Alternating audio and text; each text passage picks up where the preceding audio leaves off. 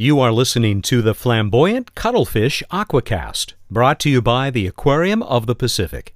The flamboyant cuttlefish, related to squid and octopus, is unique as the only venomous cuttlefish, and the only one known to use its tentacles to walk along the seafloor.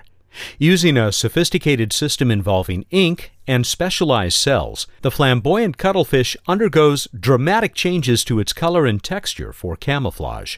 Familiar to most people as a cuttlebone, the internal shell of cuttlefish serves an important purpose. Consisting of specialized chambers, the cuttlebone can be filled or emptied of gases to help regulate buoyancy. Excess carbon dioxide in the atmosphere is absorbed by the ocean, making it more acidic. Research shows that in response to this increase in acidity, the cuttlefish produces a denser cuttlebone that may be ineffective in maintaining buoyancy. The increasing and invisible acidity of the ocean may be the only threat this tiny predator cannot effectively hide from.